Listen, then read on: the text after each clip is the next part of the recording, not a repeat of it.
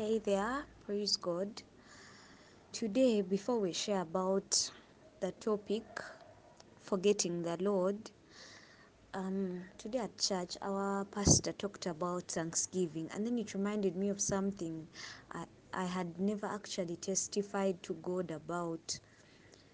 There was a time, you know how I told you my background of being very lazy. I think in my childhood, I would always rotate around TV and my bed and maybe do utensils and sweep core. Yeah, but it was usually TV, bed, TV, bed. So with such a lifestyle, I didn't like taking water. Like my body would never really sweat or something like that. So I didn't like water at all while growing up. And then I reached a point in salvation by the grace of the Holy Spirit, and I love to fast. And with time, as I told you, if you're new here, you can look out for that episode about laziness. As I told you, I reached a point and the Spirit of God started to deliver me from laziness. Though I'm not yet there, but yeah, we are working on it. So when I reached that time where I was being delivered, I started being hardworking and, waking up, going to my mom's farm projects. And then when I finish there, I help my little sister out with housework. And then I go to work. And then also work, I would walk to work. It was a bit far from home, like from home to the main road, but it was walkable. But since I was going daily, I didn't want to spend transport to and from. And I had a friend who I would walk with to work, my workmate. So yeah, I would walk. And now doing all that and then adding fasting to it, I think my body, compared to the way it was accustomed to, it couldn't handle that. So I reached a point and got a problem of ingestion, what we call constipation. So I was used to it, and I would always take a cup of warm water and yeah, be fine. But there was this fateful day that was very terrible, very, very terrible. And I wasn't willing to unfast because it wasn't yet 6, and I didn't want my fast to be wasted. Like, it's close to 6. I think it was now there around 3. I'm not certain. But then you people, there are things we really take for granted, eh? Like going to church is not, let me say it's by the grace of God. Because I remember there was some time, now I'm diverting from my own testimony. There was some time I met a child who had no control over things that would come out of her body, like passing out, whether stool or urine, they would all pass out. So she was about 10 years, but at that age she was still wearing a pamper. Anyway, now let me go back to my testimony. So that time, you people, I really failed to stool. I failed. And I remember I called my dad and told him, you know what, daddy, if it's possible, get me injections. But then, to cut the long story short, he brought me medicine, and now this medicine had side effects. It would just reverse the story from ingestion to a running stomach, and you'd start vomiting and vomiting endlessly.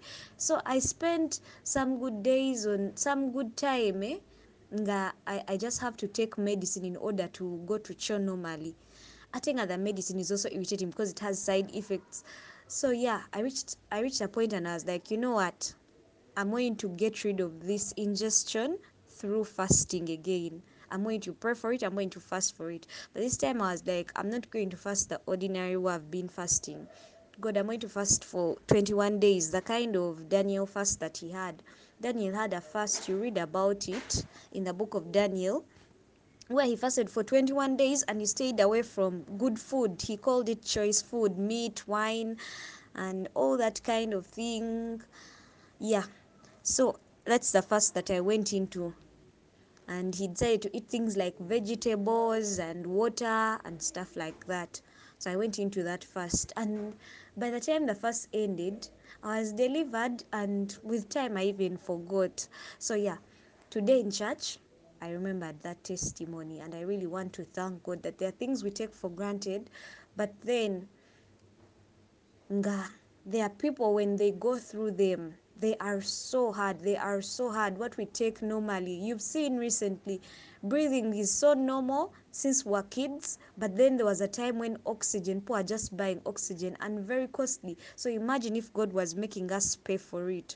Anyway, when we talk about forgetting the Lord, I'm going to read for you Deuteronomy chapter 8. Verse 11 says, "Be careful that you do not forget the Lord your God, failing to observe his commands, his laws, and his decrees that I am giving you this day. Otherwise, when you eat and are satisfied, when you build fine houses and settle down, and when your herds and flocks grow large, and your silver and gold increase, and all you have is multiplied." Silver and gold, they mean your wealth. When you've built good homes to live in, then your heart will become proud, and you'll forget the Lord your God, who brought you out of Egypt, out of the land of slavery. So, child of God, I want to promise you that all the Lord's promises are yes and amen. He's really going to fulfill them. But when that time comes and He has multiplied your possession and He has satisfied even beyond what you prayed for, make sure that you do not forget the Lord your God, who brought you out of Egypt, out of the land of slavery.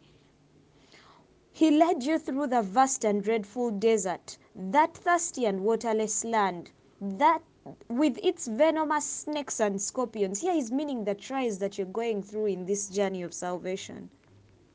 Verse 17. Let me go to 16. He gave you manna to eat in the desert, something your fathers had never known. These are the small provision God brings for us before He actually gives us our own wealth, to humble you and to test you, that in the end it might go well with you. You may say to yourself, "My power and strength of my hands have produced this wealth for me." But remember the Lord your God, for it is He who gives you the ability to produce wealth. Child of God, never forget that it is the Lord who has brought you this far. Remember, do not forget the fast that you've made. Do not forget the prayers that you've been making. As in, do not actually, let me say this, do not say it was by your power and might that you did it, because you prayed, because you fasted. No, there are many people out there that the Lord hasn't given the grace to get the things that He's going to give you or has given you. But remember the Lord your God, for it is He who gives you the ability to produce wealth. So I want you to know that if the Lord hasn't said yes, no one can get wealth. It is only when God says yes that you can accumulate wealth and confirms His covenant with you. If you ever forget the Lord, verse 19, the Lord your God, and follow other gods and worship and bow down to them, I testify against you today that you will surely be destroyed. Now, other gods may mean the wealth that the Lord has given you. When you feel your job has become a god to you and you can no longer go to church because of that job. When you get a husband or marriage or a wife and you feel like you can no longer go to church because you have to spend time with these people. Yes, it's good to balance, but do not give everything to this person, because it says, and you worship and bow down to them. That's already worshiping these people if they hinder you, or if this job hinders you from going to church. Deuteronomy chapter 11 verse 13 says, "So if you faithfully obey the commands I am giving you today, to love the Lord your God and to serve Him with all your heart and with all your soul, then I'll send rain on your land in its season, both autumn and spring rains, so that you may gather in your grain." So everything will be fruitful. So that new wine and oil, I will provide grass in the fields for your cattle, and you will eat and be satisfied. It means whatever you put your hands to, it will be blessed. Be careful, or you'll be enticed to turn away and worship other gods and bow down to them.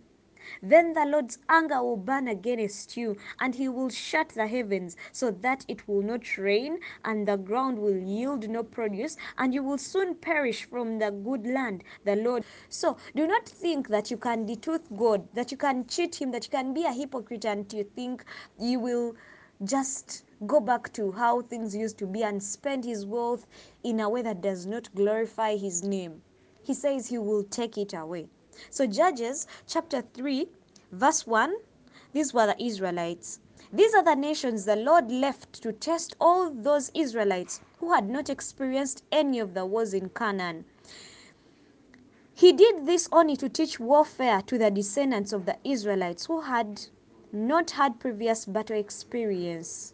So let me go to verse 7. The Israelites did evil in the eyes of the Lord. They forgot the Lord. They forgot him, their God, the Baals and the Asherahs. So do not at any one moment forget how far the Lord has brought you. I know it's very tempting has brought you. I know it's very tempting when things are going on so well financially, in your marriage, in everything, in your ministry, and you have so many people following you, and then you forget that it is the Lord who did this, and you become proud. The anger of the Lord burned against Israel, so that he sold them into the hands of Cushar. Oh God, that word is hard. To whom the Israelites were subject for 8 years. But when they cried out to the Lord, he raised up for them a deliverer. Let me also read this one so that I explain to you that point. Verse 12. Once again, the Israelites did evil in the eyes of the. So whenever these guys would get rest and get good things, they would forget the Lord. So once again, the Israelites did evil in the eyes of the Lord, and because they did this evil, the Lord gave Eglon, king of Moab, power over Israel, getting the Ammonites and Amalekites to join him. Eglon came and attacked Israel.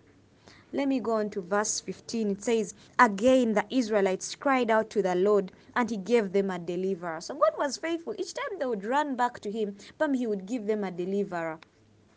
When we go to verse 4, when we go to chapter 4, verse 1, after Ehud had died, this was the deliverer the Lord had given them. The Israelites once again did evil in the eyes of the Lord.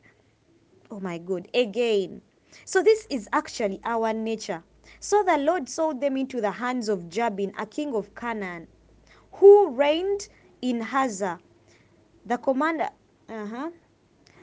So, what am I trying to bring out here? Is that each time the Lord blesses you and you forget him, that is why God keeps on bringing problems once in a while, because each time you forget him, he brings you a problem so that you can run back and cry unto him. If the Lord gives us a perfect life, we will worship the wealth and the good things he has given us, and we will be proud. So each time these Israelites would forget him, he would give them into the hands of another king who would torture them for some good time, and then they would come back to their senses and remember that it was the Lord. We have been surviving by the grace of God. So now each time you also choose to be stubborn and forget the Lord, the same thing is going to happen. He will bring a problem. He will maybe cause your finances to reduce. He will cause people to hate on you. He will bring those small things that will make you come back to your senses and then cry unto him. He can bring an illness and then you turn back to him. Judges chapter 6 verse 1. Again the Israelites did evil in the eyes of the Lord, and for 7 years he gave them into the hands of the Midianites. Then let me go to verse 7. When the Israelites cried to the Lord because of Midian, he sent them a prophet who said, this is what the Lord, the God of Israel says, I brought you up out of Egypt, out of the land of slavery. That is why the Lord kept on reminding these people of the things he had done. But most of these people he was reminding were not there. Most of the people who had come out of Egypt had died, who had seen the wonders of the Lord had died. So these were their children. So he had to keep on reminding them.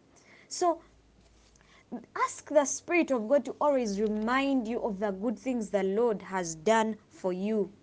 1 Kings chapter 11 verse 1. This was King Solomon.